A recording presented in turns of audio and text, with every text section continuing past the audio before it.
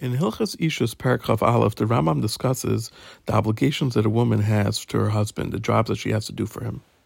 Keep in mind that while many of the halachas apply in any time and any place, some of these things are dependent on the location where the person lives and what's the norms of that place. And whenever in doubt, one should consult with a local Rav about what to do. The Rambam begins by saying that whatever a woman finds or whatever money she makes from her work goes to her husband. And the work that she does is all dependent on the local custom. Some places they do weaving or other kinds of work. See Halachas Aleph for more details.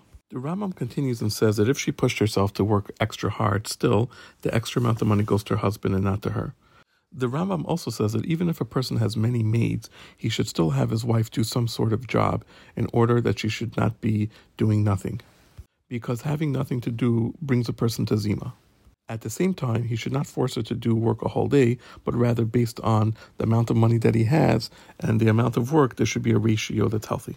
The Rambam continues and says that if someone makes a neder that his wife should not do any work at all, then he must divorce her and give her a ksuba because we said that leaving her to do nothing brings to zima. And the Rambam explains that all women, they wash their husband's face and his hands and feet, and she prepares a cup of wine for him to drink, and she sets up his bed for him, and she's there to help him, for example, to get him a cup of water, etc. But she doesn't do any of these things in front of his father or in front of his son. That's not her son. The Rambam says that these specific jobs she does by herself, even if she had many maidservants, these are exclusive to the wife.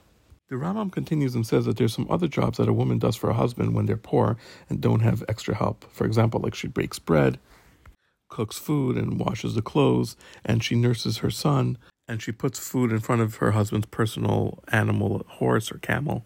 See Halacha Hey for more details. And this is all assuming that they're poor and they don't have any extra help. But if they have help, obviously it's all based on the amount of help they have. The Rambam continues and says that all the malachas that a woman does for her husband, she does even when she's in a state of anida, except for setting up his bed and washing his face, hands, and feet. And this is in order to avoid accidentally having relations during that time.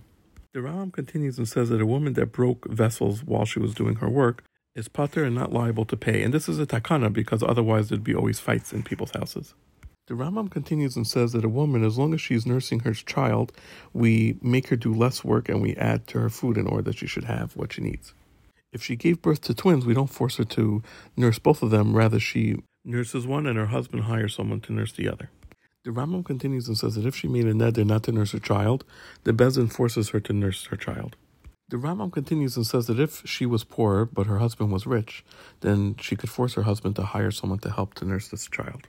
If there's a disagreement where he says he's not able to afford it and she says he is, she has to bring proof. The Rambam continues and says that if a woman got divorced, we do not force her to nurse the child. Only if she wants to, she's able to nurse and she gets paid for it. And if she doesn't want, she can give him the child and he has to find someone to nurse him.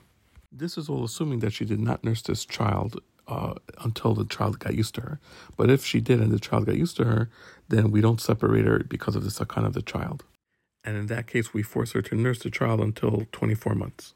The Rambam continues and says that a woman in such a state that's divorced, she does not get food, but the husband is obligated to give her more than what she gets paid for nursing him for things for what a child needs, like for food or drink or for clothing, etc. But if she was just expecting and she did not have a child yet, then she doesn't get any of this money. Once the 24 months pass of her nursing the child, if this divorced woman wants the child to still stay by her, then the child remains by the mother until they're 6 years old. And the father is obligated to pay for the child's needs. After 6 years old, the father is able to say, if the child's by me, I'll pay for the child, and if not, then you have to pay for it. Obviously, one has to speak to a local Rav regarding their specific circumstance. The Rambam concludes by saying that when a child is by the mother, we force the father to give money that's fit for tzedakah in order to support the child.